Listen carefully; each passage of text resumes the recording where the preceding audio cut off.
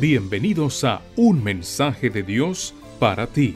Descubre con nosotros que Dios es tu pastor, que te da paz, que provee para tus necesidades, que es tu estandarte y tu torre fuerte. Escritas por el pastor Edgar Redondo Ramírez, en la voz de Josías Ordóñez. Regresará pronto.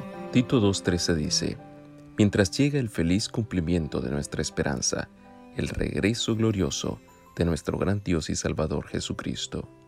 Creo que es importante a estas alturas recordar la bendita esperanza, nuestra razón de ser como cristianos.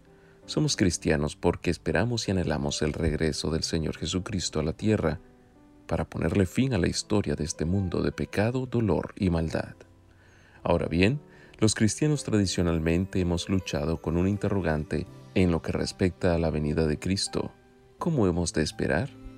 El Señor Jesús mostró la importancia de esperar correctamente en el sermón profético. Llama mucho la atención el relato del mayordomo que encontramos en Mateo 24, 45 al 51. El protagonista de este relato breve es una persona que sabe que el Señor regresará. No es un incrédulo. No niega la realidad de la venida, no se burla de ella.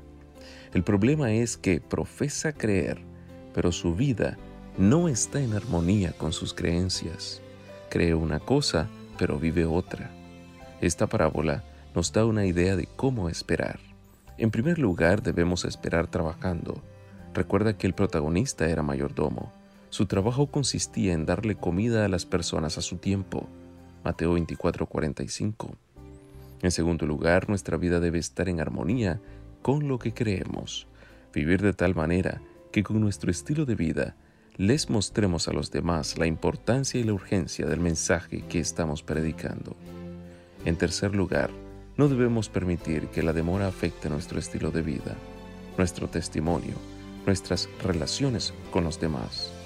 Por último, hemos de estar preparados para que la venida ocurra cuando menos lo esperamos.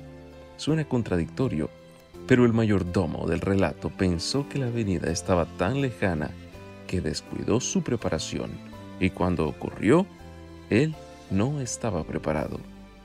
Jesús nos enseñó que lo más importante no es saber la fecha exacta de su venida, sino estar preparados en todo momento. Esto nos invita a vivir cada día como si fuera el último. Jesús puede venir ahora o después, pero lo que importa es que nos encuentre preparados, viviendo como Dios manda. Por eso su mensaje para ti en este día es: vive una vida plena, trabaja, ríe, disfruta, pero no olvides que mi venida está cercana. Prepárate para encontrarte conmigo.